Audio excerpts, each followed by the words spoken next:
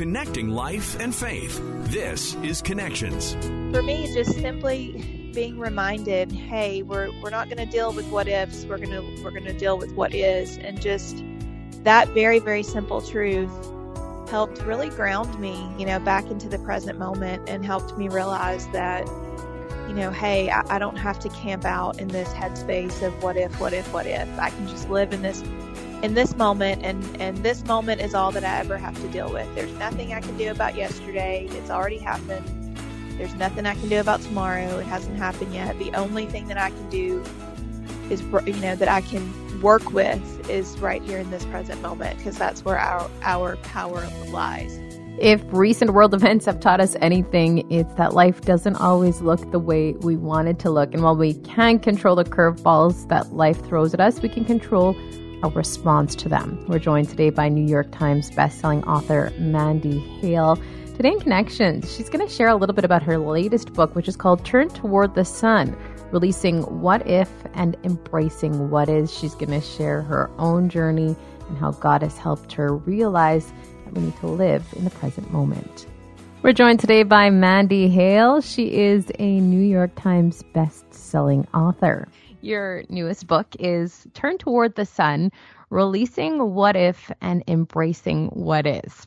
Releasing what if. It sounds really simple, and embracing what is sounds very difficult. How do we even start to wrap our minds around this? Yeah, well, I think this whole concept for me came about in the last couple of years as we were all dealing with, collectively, just as human beings, we were all dealing with the stress and anxiety and challenges of living with a global pandemic. And then in addition to that, we were also all dealing with our own personal, challenges and struggles that come along with just everyday life. So I was finding myself really stuck in this space of, almost paralyzed by, the what ifs, like, what if I get COVID? What if, what if the world never goes back to normal? What if my parents get COVID? What if, and just on and on and on, to the point where I really found myself, sort of like a deer in headlights, allowing the big, scary what ifs to just literally stop me from living my life. And something that I heard from a couple of different places, but, people who are very near and dear to me, my dad being one, and then my therapist being the other, both of them sort of had the same refrain during that season of, we're not going to live in the what if, we're going to live in the what is. And something that my therapist liked to remind me of was, 99% of the big, scary, big bad that we're all so anxious and so worried about never happens. But even if it does, if you put yourself through it, the what if, before it ever even happens, then you've forced yourself to live through it twice instead of just once. So for me, just simply being reminded, hey, we're not going to deal with what ifs. We're going to deal with what is. And just that very, very simple truth helped really ground me, back into the present moment, and helped me realize that, hey, I don't have to camp out in this headspace of what if. I can just live in this moment, and this moment is all that I ever have to deal with. There's nothing I can do about yesterday. It's already happened. There's nothing I can do about tomorrow. It hasn't happened yet. The only thing that I can do is, that I can work with is right here in this present moment, because that's where our power lies.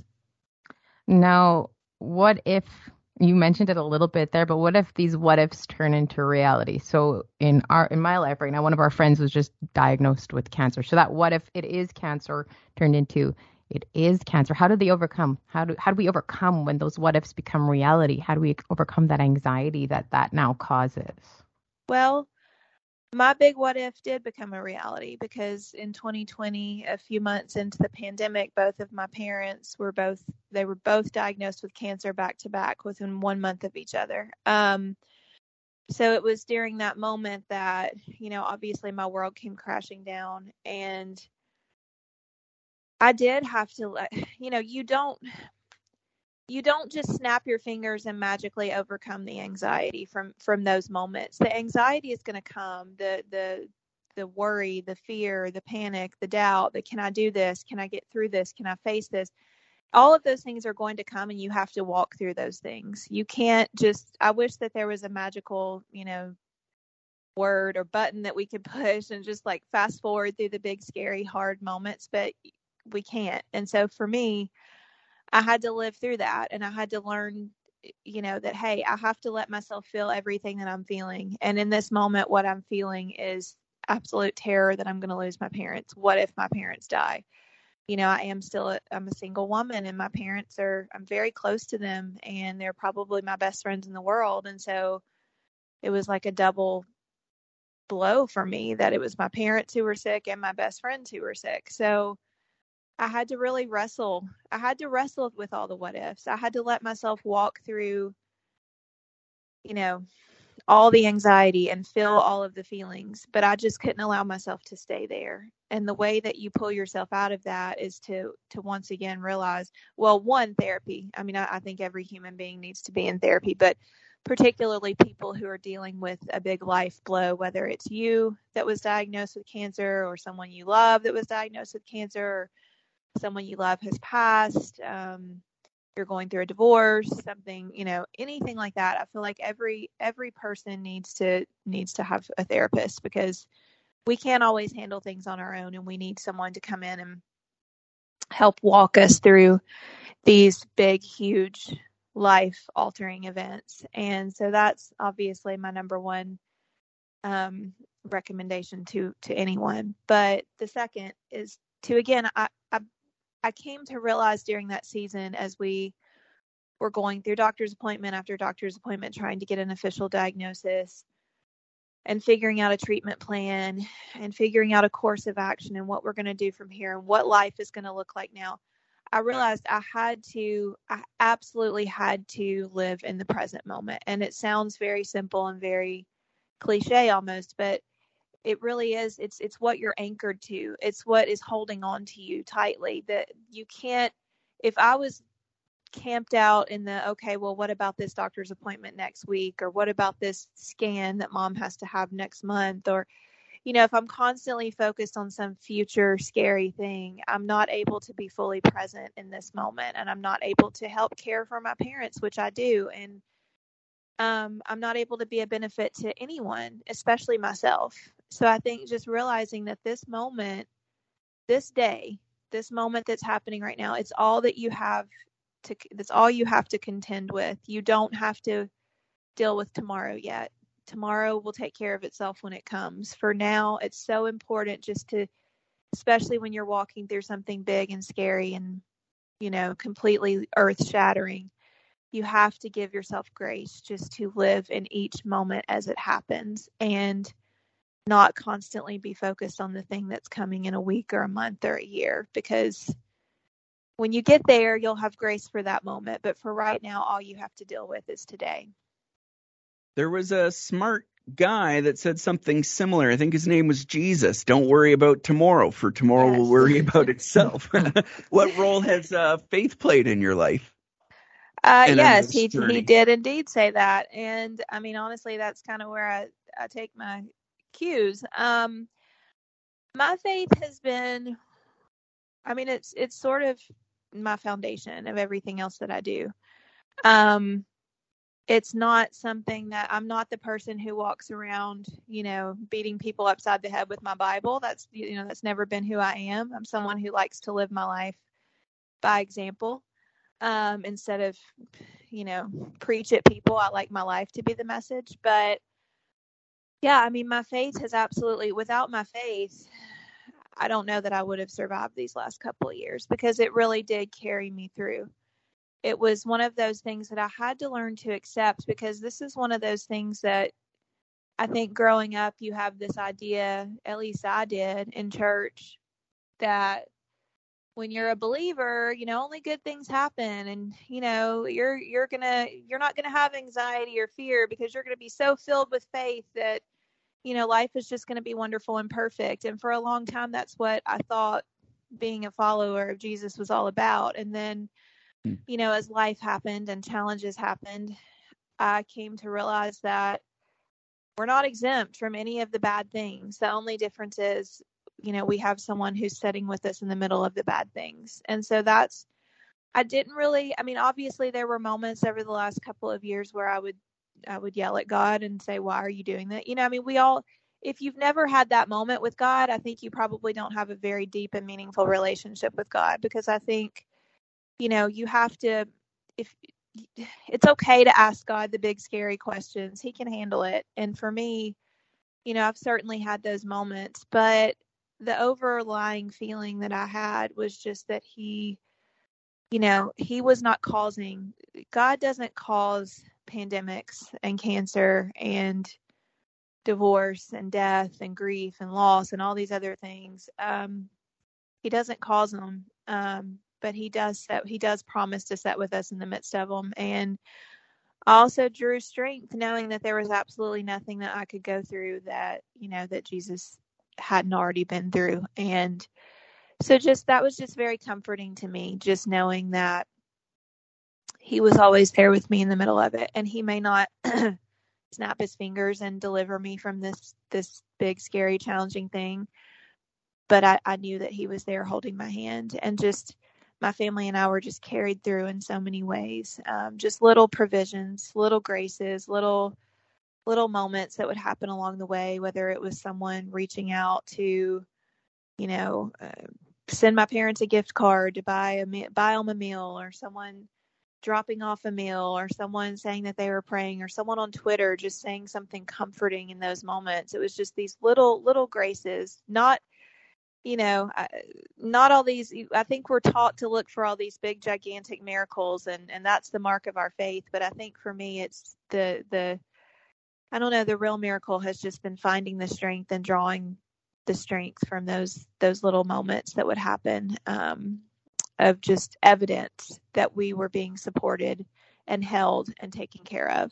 I was just thinking, as you're talking about Jesus and his ministry, like, there is an expert of embracing what is. He was always in the moment, right? And noticed the present, walking down a street, and he's like, hey, look, there's a dude up in the tree. What's his story? And then he's in Zacchaeus' house next thing you know, right? Or he's got places to go and things to do, but he's rebuking his disciples. No, let the kids come to me. Let me talk to them. Or he's saying, no, I'm stressed out right now. I need to go chill out under a tree away from everybody right now and just have some prayer and peace. Exactly. Yeah. I think that he was such a beautiful example of really every aspect of how we're meant to live our lives. But certainly, yes, just completely immersed in the present moment, and even down to, the moment right before he was crucified. He was living fully. To the point of, sweating blood and pleading for things to change, and they didn't change for him, but he still walked fully in the present, knowing exactly what he was headed toward. And I think, I think he was just such a beautiful, living, breathing example of what it means to just fully live in the present moment, whatever that moment may bring, just knowing that ultimately you are held and you are taken care of and you are loved. Going back to the what ifs, one interesting thing that you do say, though, is not only can what ifs destroy us, but they can also save us. How can a what if save us?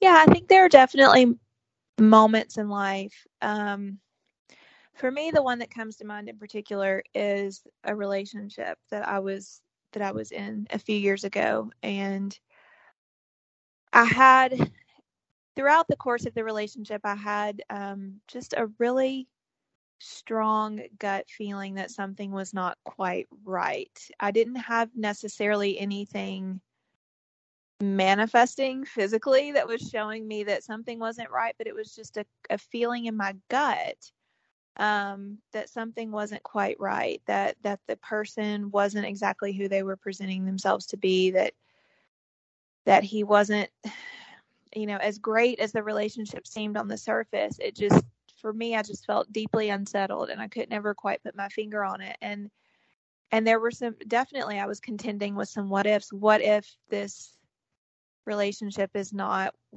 what it appears to be? What if this guy ends up breaking my heart? What if this feeling that I have is valid and it's not just, something I should dismiss?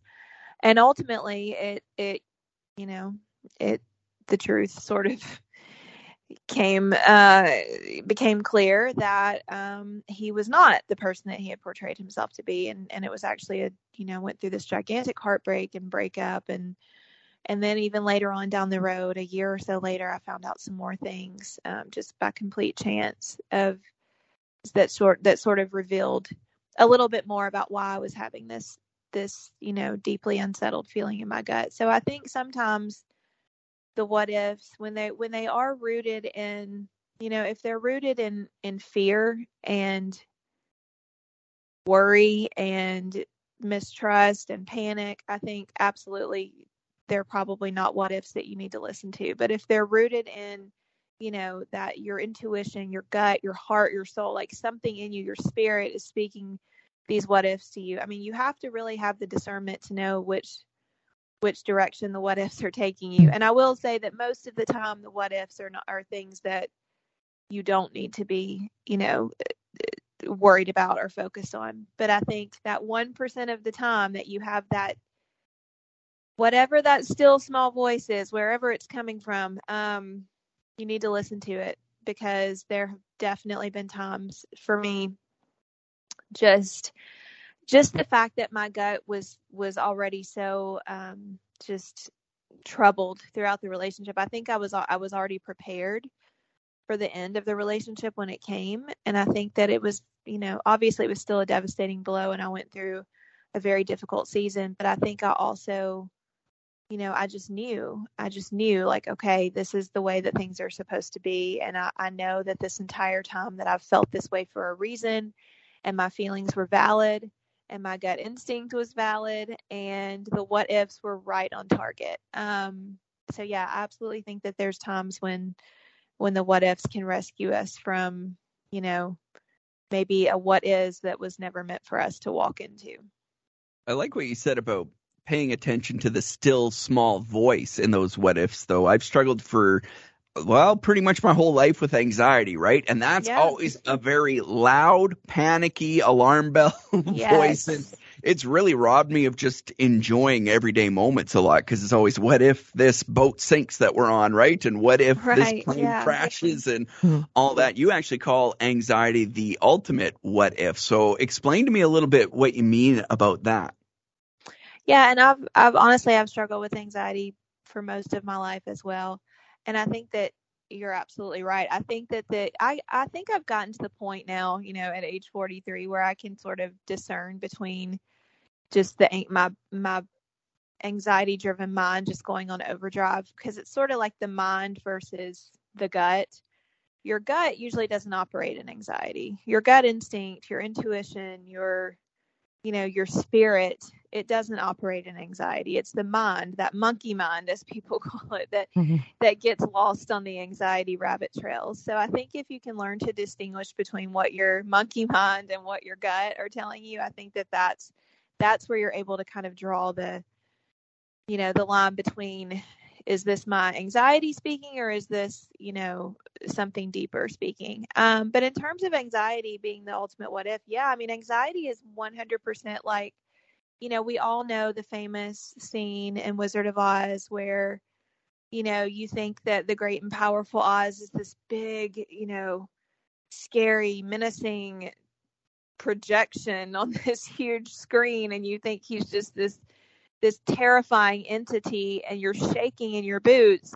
And then little Toto goes and pulls back the curtain, and you see he's just a regular man after all, and a very deeply flawed man, as a matter of fact, and not someone to be afraid of or to be, shaking over having to deal with. And I think that that's what anxiety is. Anxiety wants to convince you that everything is terrible and that you can't handle anything and that the world is falling apart. But really, anxiety is just, it's not this big, scary Oz. It's really just sort of, the man behind the curtain who's just trying to convince you of how bad everything is and that you can't handle what life is throwing at you. Because here's what I've found, even as a deeply anxious person, I'm still here. I'm still standing.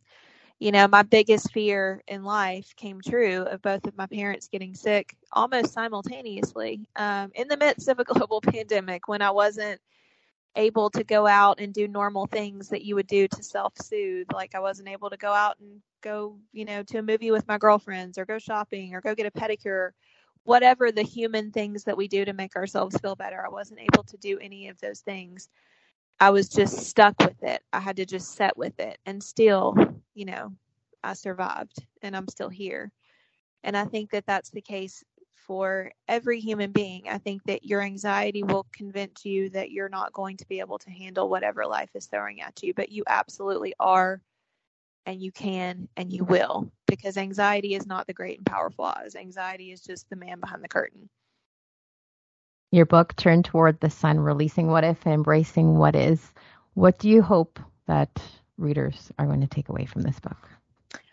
Well, I hope, the thing that I hope with all of my books is that people feel like they're sitting down talking to, an old friend, that they're having coffee, that they're getting advice, that they're, just having a really warm, insightful heart to heart. So I always hope that anyone who reads my books walks away with that feeling, but also hope that, that it just helps people live a little bit more in this present moment, because I think that we live in a very, very, our world is very dark and scary and challenging right now. I think more so today than it has been in my entire 43 years of living on this earth. So I think that, just having that reminder, having a tangible reminder. I even wanted the book, to be bright yellow, because I wanted it to be a light in the midst of the darkness. So I think just having something like a little bit of a guidebook, a little bit of a light along the way, a light at the end of the tunnel, so to speak. That's what I really want this book to be for people. I want people to feel like, hey, I can be a little braver. I can be a little, a little bit more at peace with just living and anchored in this present moment and rooted in this present moment, and, realize that there's absolutely nothing I can do about yesterday.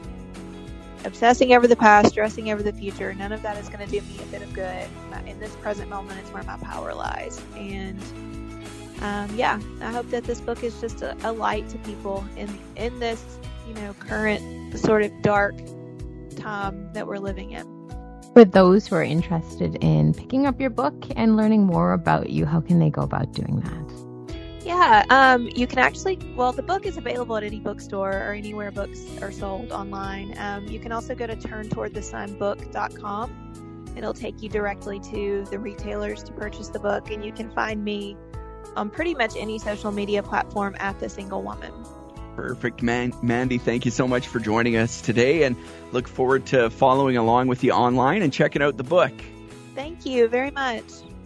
And thank you so much for joining us and for listening today. Don't forget to subscribe. We'll talk to you again on Connections.